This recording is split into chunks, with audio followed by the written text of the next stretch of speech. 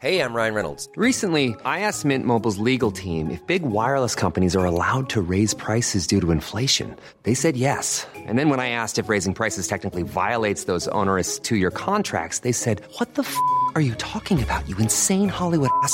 So to recap, we're cutting the price of Mint Unlimited from $30 a month to just $15 a month. Give it a try at mintmobile.com/switch. $45 up front for 3 months plus taxes and fees. Promo rate for new customers for limited time. Unlimited more than 40 gigabytes per month. Slows full terms at mintmobile.com.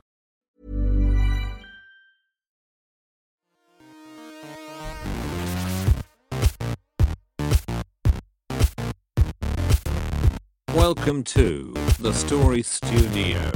Oh yeah, here we go. Check it out now. Welcome to the Story Studio, a podcast where an independent publishing company explores the world of self-publishing, independent art, and the future of storytelling. I'm Daniel Wilcox, and today I'm joined by Luke Condor with a K. And our special guest for today, Clark Chamberlain with 2 C's. Nice. Fantastic. Clark helps authors to transform their stories into emotionally resonating books. Clark is the editor-in-chief over at Sterling & Stone, and he's also the creator of the Book Editor Show podcast, and he has a bar that he made himself from a big box of books. That is correct.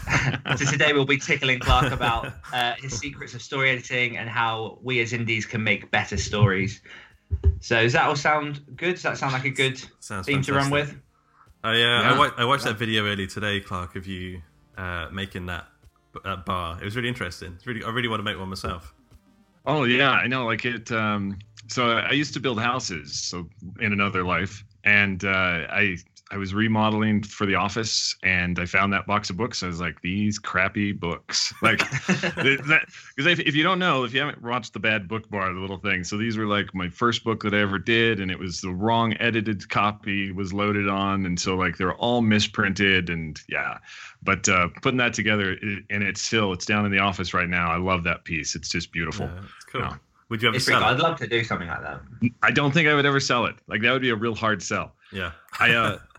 My dream with it is to do a podcast vlog and travel around to writing conventions and call it The Drinking Author, and like just sit down and drink with authors and talk about writing.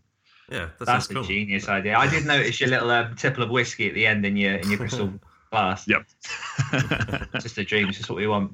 Yeah. So what have we been working on? What are we up to at the minute? Well, I've been doing some first drafting, up to 40,000 words of our next novel, Dan, and also promoting the Kickstarter campaign. Just trying to get people to back it. I won't go into too much detail yet because it's my big whoop, but yeah, I'll leave it at that for now. I thought that it might be. Yeah. What How about you, Clark? What are you up to? So I just got back from a writers' conference. I presented on a couple of different panels on editing for anthologies and also military culture, which is really cool. And right now, the big thing I'm working on is getting a 6-hour video course put together on the hero's journey and how you can use that in all genres, not just in fantasy. Wow. Nice. That sounds cool. really, really interesting. Yeah. Is that going to be a you pay for thing, or is that going to be out of the goodness of your heart? So I think there will be some pay for it. Put that one. All these people demanding money. I know. I have been working on Lazarus, storming through with that again. I'm so close to the end. I'm at that point in the book where you are just sick of it. It's that final racy payoff where everything's tying together and everything's awesome and it's fun to write and to edit and to go back through and manipulate, but it's just been a bit of a hard slog, this one, compared to how, and I know we've mentioned this before, so I won't go on about it too much, but compared to how easily They Rot seemed to just work as a storyline, this one's just had so much more needing to tweak stuff, needing to make sure that it all comes together. And I'm just wondering if part of that is where They Rot, we have kind of like an overview of where we want to travel with this story, so we can be a bit more freer with how we get there. Yeah. Whereas in my head with Lazarus, we planned it as 3 books, and the first one's actually turned out to be double what we planned it would be. It's nearly 100,000 words now. But it's that idea of then making sure that everything fits so that you can wrap it up and get everything within those three books where we can. So that's been I think it'd be worth it in the end. I think the story would be better for it. So the audience can't complain. You know, it's for their own good. Exactly. I'm excited by it. I'm at that point now where I feel like it's nearly there.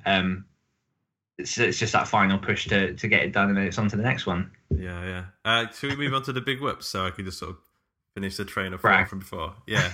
So our Kickstarter is funded for El Marvo, which is the post-apocalyptic luchador comic book. We needed to fund like the artwork and some printing costs and that kind of thing.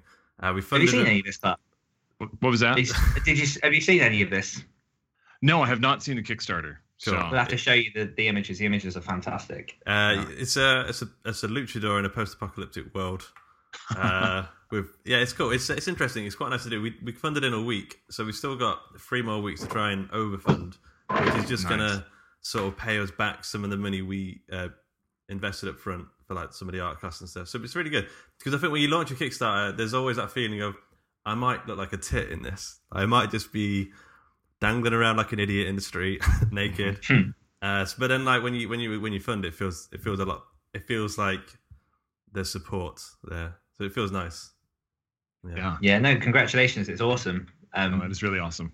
Yeah. I mean, I saw some of the panels originally, and from the start, it looks like a quality thing. And obviously, we were lucky enough to.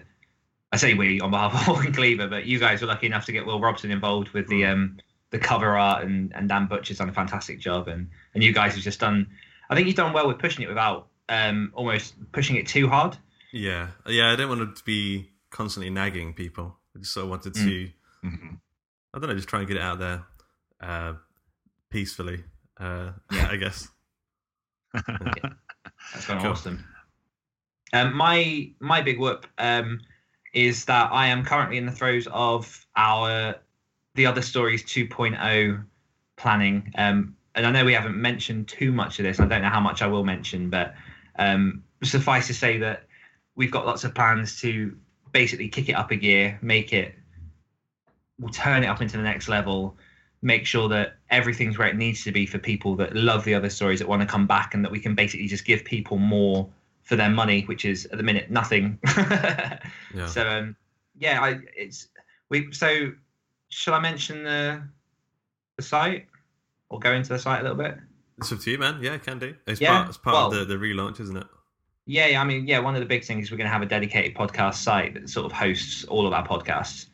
And it's been sort of a tricky road to try and work within a budget, but to find something that's sleek, that holds what we need it to, and basically serves its purpose in a way that fits what we're trying to get across our brand. And I think it's coming together nicely. You've seen some bits of it so far, and I think it's getting to a point now where it looks like it should. Yeah, for sure. Yeah, it's looking good, man. What about you, Clark? What have you been? What's your big whoop? So my big whoop is I finally cracked the plot issues that I had on a follow-up to my first novel, Another Day, Another Name, and because I made the biggest mistake of like having like all these multiple point of view characters, and it just was this gargantuan story, and like the second one trying to figure out how to make it work, and it finally came to me during that writers conference. Like I just got the last little thing I needed, and like wow, mid panel you were like mid panel, I was like, gotta go. Let's hold on. I have to go write this. So, but it was just such a good feeling to like sit down and like replot and work out those issues and get to the end that was going to be the right one. So feel a little more confident in working on it again. So was it what someone said? Was it something that someone said that kind of triggered that revelation, or was it just being inspired? I think it was just no, it wasn't anything anyone particularly said. It was just being there and getting energized again with everyone who was so excited about, sharing their stories with me when I was having conversations, and that feeling, that energy that comes from there. It's like, I want to get back into my writing, because like this last year, all I've done is pretty much edited. Like I released Hank Hudson in the Anubis last summer, but I mean, it was already done. And all I've been doing is editing, and trying to get back into fiction has actually been tough to find the time. Plus the problem when you get into being the editor all the time, then you really have the editor's issue, like in your own head when you're working on your own stuff. You're like, if it's not perfect, I can't put this out. Like, I mean, it's got to be nailed down, shut. Do you feel like the eyes are more on you because you're an editor? People be like, let's find some typos here. Oh yeah, it's terrible. Even like doing an email newsletter, Like you'll get grammar Nazis that shoot back at you. You call yourself an editor and you misplaced this period thing, you know? And like, you're just like, I'm sorry, you know, I'm human. I'm human. We work fast, you know, as well. Yeah, I can empathize with that. I was I don't know if you know this, but I was a freelance copy editor for sort of non-fiction text for about 2 years before my son was born. And I had pretty much the same problem, but one of my the first catch that someone had was I changed my job title on Facebook to Daniel Wilcox from Wilcox Editorial, freelance proofreader and copy editor.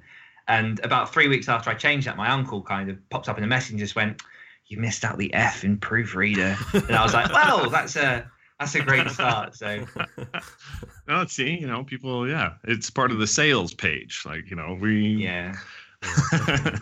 So is it so you've been doing editing now tell us a little bit about sort of how you got into editing, how long you've been doing it for, and what that kind of involves for an average day for Clark Chamberlain.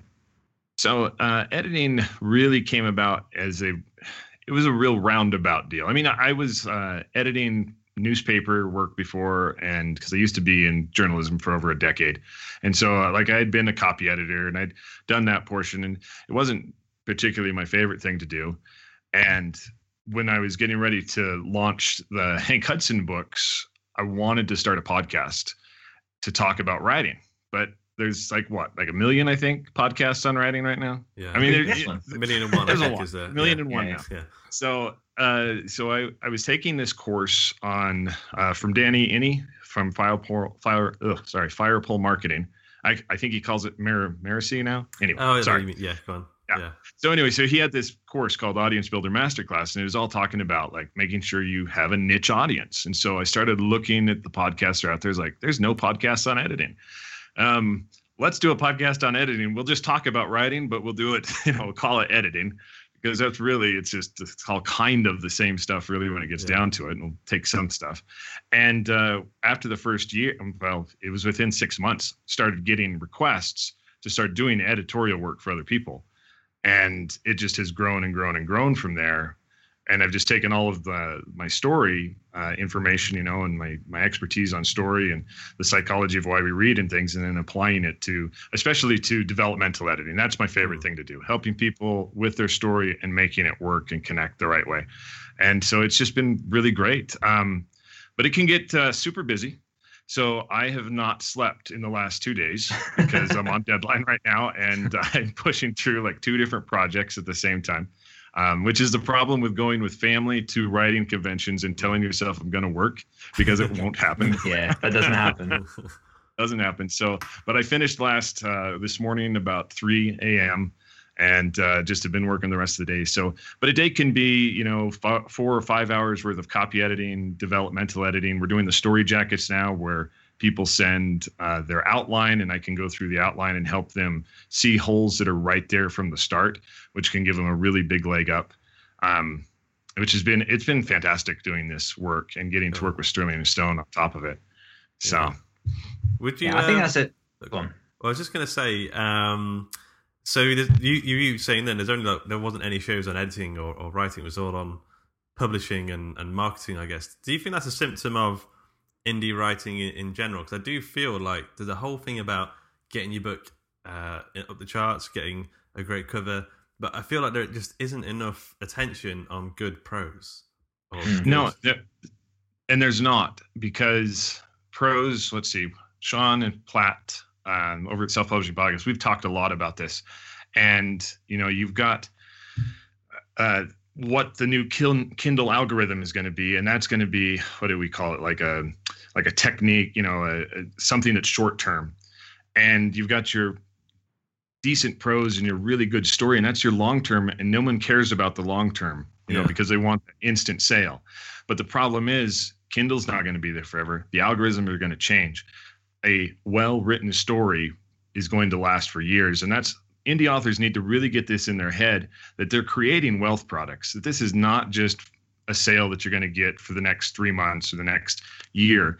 You need to build a product that's going to last for your children so that they can get those royalties as well. Yeah. And that's not going to happen if you're not paying attention to the story.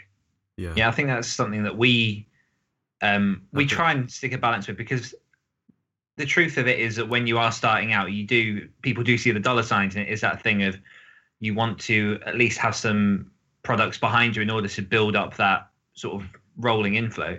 And it's hard striking that balance between I want to write this fast and I want to write this well.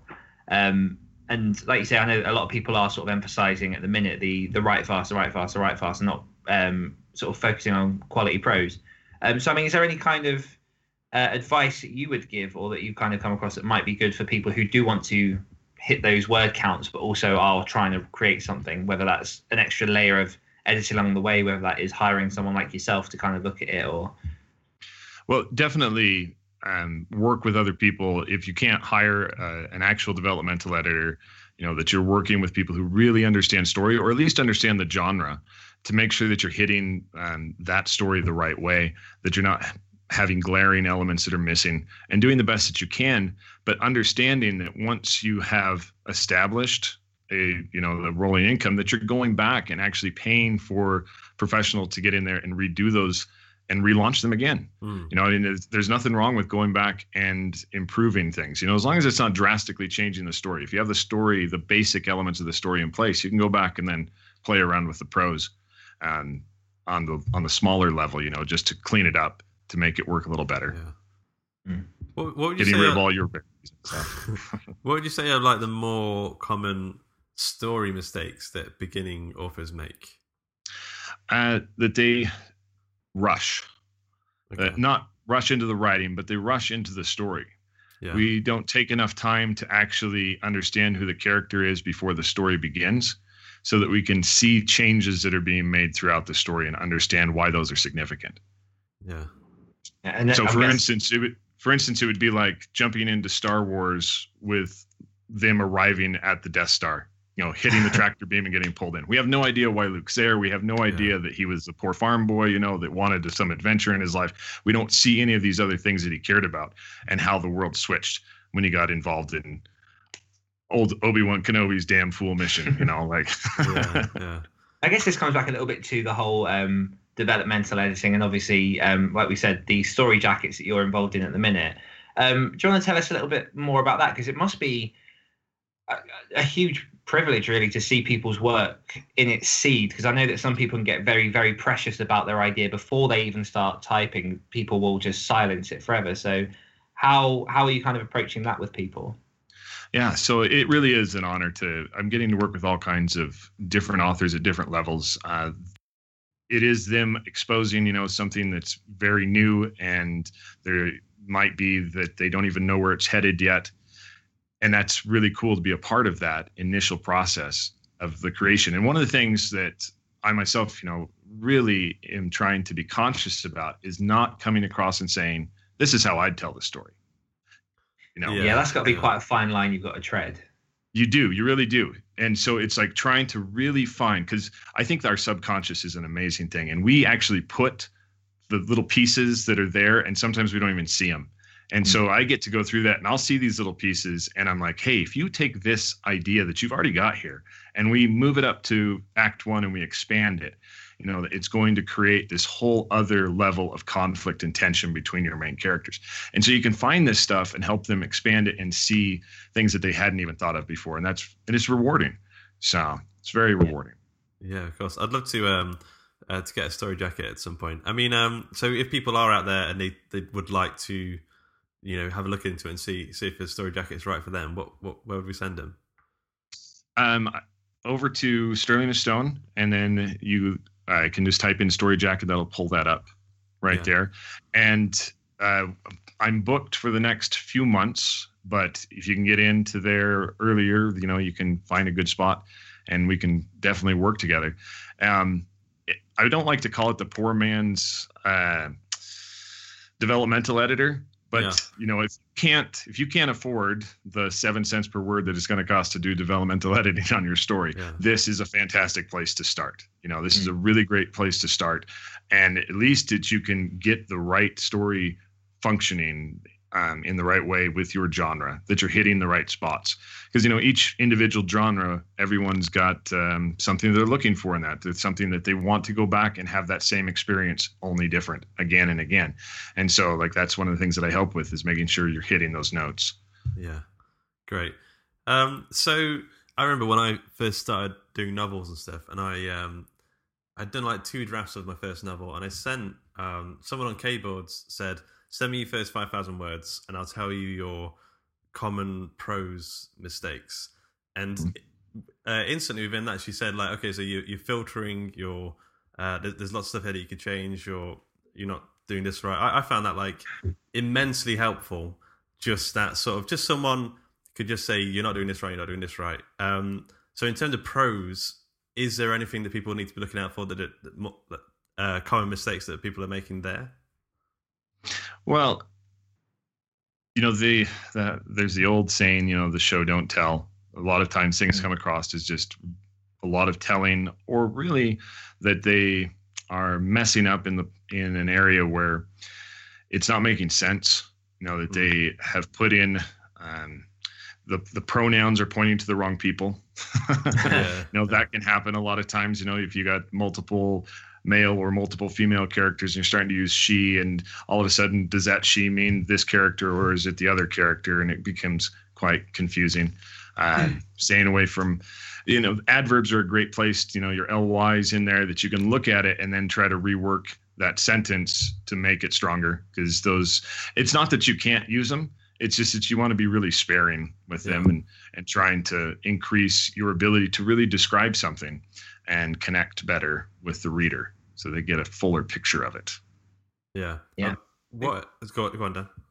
I was going to say, at the minute, I'm finding that a lot of people, when you ask about people's processes, they are now, I've had it quite a few times when, back in my days where I did do a lot more editing, I'd have people approach me and basically ask for a quote for a piece of text for whatever they're working on. And 9 times out of 10, they'll see the kind of costs that I was quoting. And to be fair, I was giving friend rates. I was being, compared to sort of the national average in England anyway, I was well below what people would normally pay. The first thing people would say is, yeah, but, Microsoft Word picks up most of the mistakes anyway, so I might go with that. And more now, you've got programs, you've got extensions to your browsers like Grammarly, you've got things like Hemingway. Aid. Yeah. Exactly, Pro Writing Age. You've got all these sort of digital apps. So I'm quite curious what your view is on those, because I know what mine is. Well, they still have yet to make a grammar program that actually can pick up the nuances of the English language. That it can, Grammarly and Pro Writing Aid are better than pushing F7 on Microsoft Word, but they still don't replace it. Like they're great to you can clean up a lot of your stuff before you send it to someone who's going to do the line edit, but you still need to do that because they're not picking everything up. They don't understand exactly what it is that you're saying in each of the individual situations. And it's too bad. I would love it. I would absolutely love, because I'm a developmental editor, so it's not going to put me out of work. I would love to be able to have a program that caught it all, that knew it all and knew exactly what we were trying to do and put together and put out there, but it doesn't exist yet. That's it, especially with the amount of different writing styles that people have, and you don't want to take out people's voices or people's styles. And one of the things I'm really finding annoying at the minute, I don't know if you guys have got the same update, but my Microsoft Word is updated, and it now picks up passive voice. I don't really use Word, to be honest. So forever getting little blue lines, and I'm like, but there's nothing really wrong with this sentence. But Word's now just being very picky with stuff. Yeah. Yeah, and it doesn't tell you how to fix it though. No, it's just in brackets, just shaded brackets, passive voice. Oh, all right. Cheers, Word. Thank you. Yeah, thank you. Appreciate that. It's interesting. So I think me and Dan, we were talking about this the other day, in terms of now that I'm reading, because I've been getting into Stephen King, never read him growing up. Now I've been reading him a bit more and I'm a bit older, and he writes really flowery. And also he does a lot of things that I would think nowadays an editor would just take out straight away. So there's a lot of head jump, like POV jumping in there. Yes. There's a lot of the adverbs that he says don't put adverbs, but his prose is full of adverbs. Yes. So in terms of some of them are ridiculous. Yeah. Mm-hmm. But I quite like the way he does it. But in terms of these sort of older styles and newer styles, the head jumping is the main thing for me, because I'm starting to enjoy doing it, and I know it's wrong, like in quotation marks, but are we allowed to play with it a bit more like that, or is that something we should just should just stick to the rules and say no to it? So, it's like I tell students in my class, the college, you can do anything when you're Stephen King. Like, when you're at that point, you do whatever you want. And the rules are always just there as suggestions. I mean, this is an art. You can do whatever it is that you want to do with it. But you need to understand what it is that you're doing, that you need to be making conscious decisions. Those trying to be able to communicate in the best way possible, though, is what we should be trying to do at the end of the day. And things like head hopping, then write omniscient. Be conscious about creating a narrator that's going to jump into everybody's heads and explore all these different things. There are ways to do it, but go all in with it. Don't just say, well, I can do whatever I want because Stephen King did this. Just be conscious about it and understand what it is that you're trying to do. And, for instance, spelling things phonetically for dialogue is one of my biggest pet peeves. And as an editor, I've worked on some anthologies and short story submissions, things. I won't even look at them when that comes across because I'm like, that slows my reader down. That makes them stop and have to reprocess what that word really is because you're trying to make this person how they sound, And but once you're making as much money as J.K. Rowling or Stephen King, you could spell the whole book phonetically and you would still sell all of them, all the You'd copies. never want to edit Train Spotting. Yeah.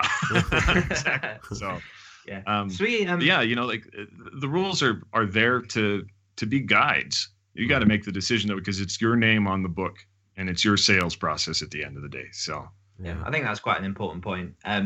We also, one of the things that I find quite a lot when I speak to particularly writers who say that they take their writing seriously, they say that they really want to work on their craft and they want to sort of make their name bigger.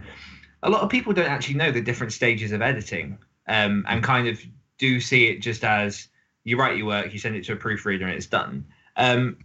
What would you kind of suggest for maybe someone that's on a bit of a shoestring budget, someone that's starting out? What would you say would be the minimum layers that people should go through? And maybe just give just a very brief overview of the different levels. Sure.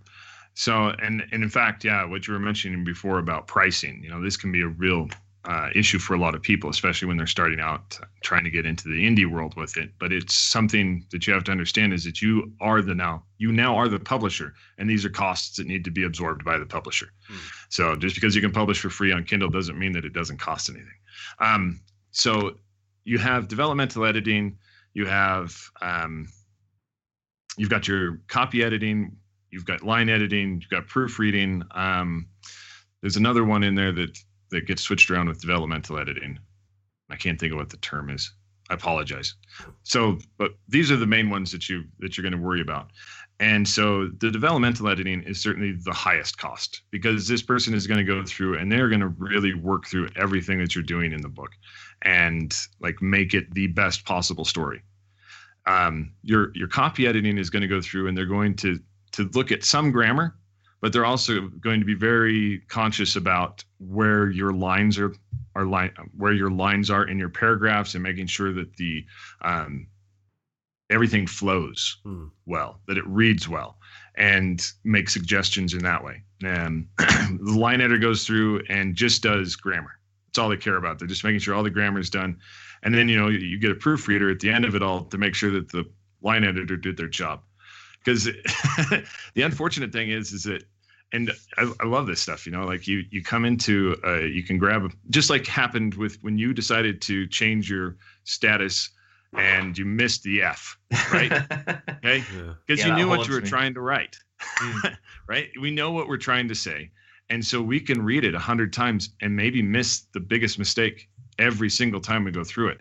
And then the next person picks it up and they catch 99% of it. But that's still, in a 100,000 word book, that's still a lot of little mistakes that are left over.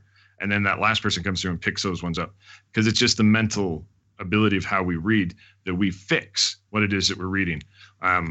If you can't afford anything, read your book out loud. Yeah. Read the entire thing out loud and you're going to catch quite a few of your mistakes. But just reading it inside your head, you're going to just jump over them. Yeah. And one of the other weird ways to do it is to read your book backward. That sounds like read each. Yeah. So like you start on a page, you don't read the sentences backwards, but you read each sentence and then you go to the sentence above it and then the sentence above it, and you're reading those out loud like that, and you're going to catch a ton of stuff because you're just reading it out of order. So there was the there's some famous art lesson for drawing, illustrating, where a lot of people they'll say draw this picture, and they'll start drawing it, and then they'll start drawing what they think the picture should be like. So they said turn the picture upside down, and then 9% of the time they'll draw a much more accurate representation of what that picture is they're drawing, just because their mind is sort of taking over and sort of filling in the gaps that shouldn't be filled in. So I guess it's a similar thing, just sort of re-jerking the mind. Yeah, it really is. With that type of art, you're seeing it as a shape instead of as a whole. Yeah. And it's the same thing on the page. You're seeing it as a sentence instead of a paragraph, instead of a chapter. You're just seeing the one portion of it, and you can catch the majority of the stuff when you're looking at it that way. But it takes a lot of time. And I mean, you've written this book and you've edited this book. You've spent months with this book. The last thing you probably want to do is read it backwards out loud. I'm not. Dan, for Lazarus, do you want to give that a quick backwards read for me? Not in a million years. I'd burn it before I read it backwards. So you say you're doing your developmental edits at the minute, and you're cracking back into the fiction world. Is your heart in fiction more, or is it in sort of the editing process? And what are your plans at the minute with fiction going forward? So I do want to do small fiction. I'll never reach the pace, that of 4 books per year, multiple books per year. That's just not where I'm at. Like I'm just slow at it, and because I just take my time with it, and I don't feel bad about it. But my real deal is story for change. Like I really want to get more into, our world is dividing more and more all the time. And I want to, work with authors who want to develop stories that can actually inspire people to make changes in their own life, make changes in the communities they live in. And it can be all down there at the bottom. I don't want to smack people over the face with it, but I want to help people figure out, how you can inspire someone when they're reading a story. Because that's where our biggest change can come as people, is when we're reading and when we're engaging in another world that we didn't know existed. We didn't see it in that terms before, because we'll never get that way when you're like, if I give you a history book, that's just a bunch of facts, and it doesn't resonate in the same way if I gave you a fictional history of a person that was living at that time, and you could see it through their eyes. Yeah, I think some people might underestimate the power that story has on other people or even on themselves. And I think, I actually saw a perfect example of this earlier, where someone took their 6-year-old son to go and see the Lego Batman movie, and now the child won't take off his Batman costume. And it's that kind of feeling of being submerged in the world. And I know that's a bit more of an outlandish one, where he might be pretending to be Batman, but I've come out of films like, The Pursuit of Happiness, or those kind of feel-good films where the story has been that powerful that you just want to be a better person because of it. I sometimes wonder. So I feel like I've got a good judgment of what right and wrong is. Like, I'm polite. I'm nice to people. I disagree. You jerk. I sometimes wonder if like these bad people in the world, did they just not watch cartoons growing up? Because most of my like life lessons and morals are from like Spider-Man cartoons, and like these lessons are so embedded in those stories. I feel like they're missing out on like human goodness, I guess. Yeah.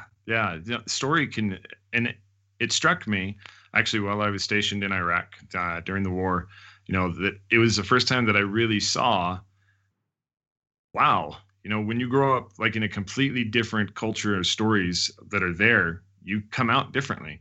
Like, I mean, there's still, I worked trained Iraqi soldiers. They still care about their family. There's still those basic connections in there. But at the same time, how they view things is very different than how I viewed things. And that is based on the stories that we were raised with.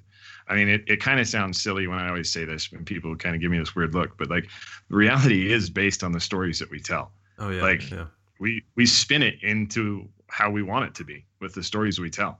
So. Do you feel, this is a bit of a random question. So do you feel like the stories of the culture sort of dictate the cultural sensibilities, or do you feel it's the other way around? So I know England, is very polite, very like dry sort of sense of humor. Do you feel like, and I know American stories tend to have more happy endings. They tend to have more dancing in the end credits, whereas our stories tend to end up with someone not winning or this is a big joke, really. Do you feel like which way around do you think that is? And do you feel like we should get more American endings in our stories? No, I don't think that the world needs everybody to have the same story. But I think that people need to understand and read more of each other's stories and share more of each other's stories so we can understand how they view the world and how they see it. Because that's where it really comes down to, is like, if we want to really bridge gaps, we need to understand where the other person's coming from. And we can do that through their story. You know, like, because American ideology is we're going to win. And life's going to be great and good, and we're going to make it that way, you know, where someone else comes at it with a different kind of point of view. And you can just see that when you meet an American entrepreneur and how that spirit that they have with everything, because it's a movie, right? You know, it's right there. But does that mean that it absolutely doesn't mean that we should be taking ours and then moving it over there? Have you seen the movie Arrival? No, not yet. Not yet. I've heard amazing things about it. Yeah. Yes. Watch that movie or read the short story, but the basis is it based on a this, short story? It is based on a short story. So a science fiction, can't remember I don't think it's called Arrival for the short story, but it is a short story, and it explores this idea of language, right? That the language that we grow up with is what's going to give us the ability to see the world around us and understand and interpret it. And it could be, this is my own hypothesis, but it could be why Americans have a difficult time seeing the rest of the world, because we only speak one language. Like, we only have one language to draw from. And so we can only explain and think through that English terminology and things. Yeah. There's also, in this world where we're all, separating and all these wars and stuff, what's that saying? You should never read your enemy's poetry.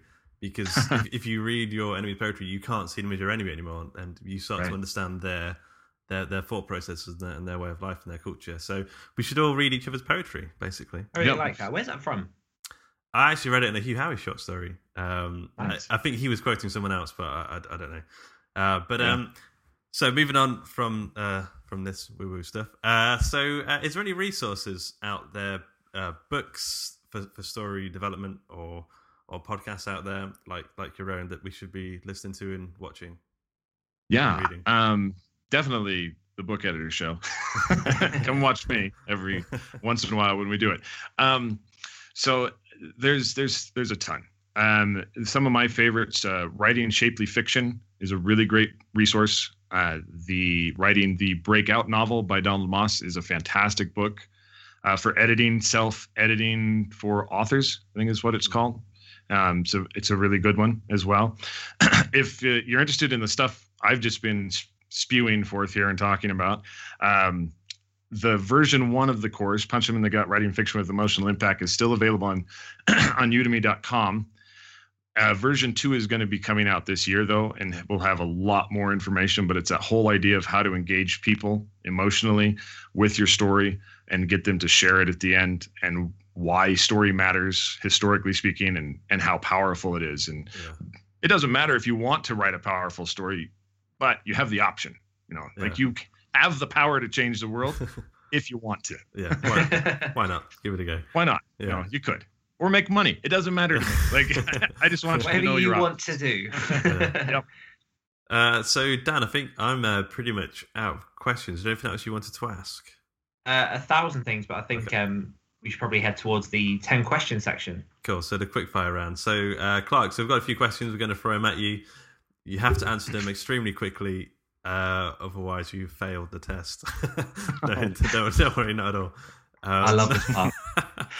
Dan, do you want to go first, or do you want me to go first? Yeah, I'll go first. Are you ready, Clark? Yeah, let's do this. Okay. Zombies or vampires?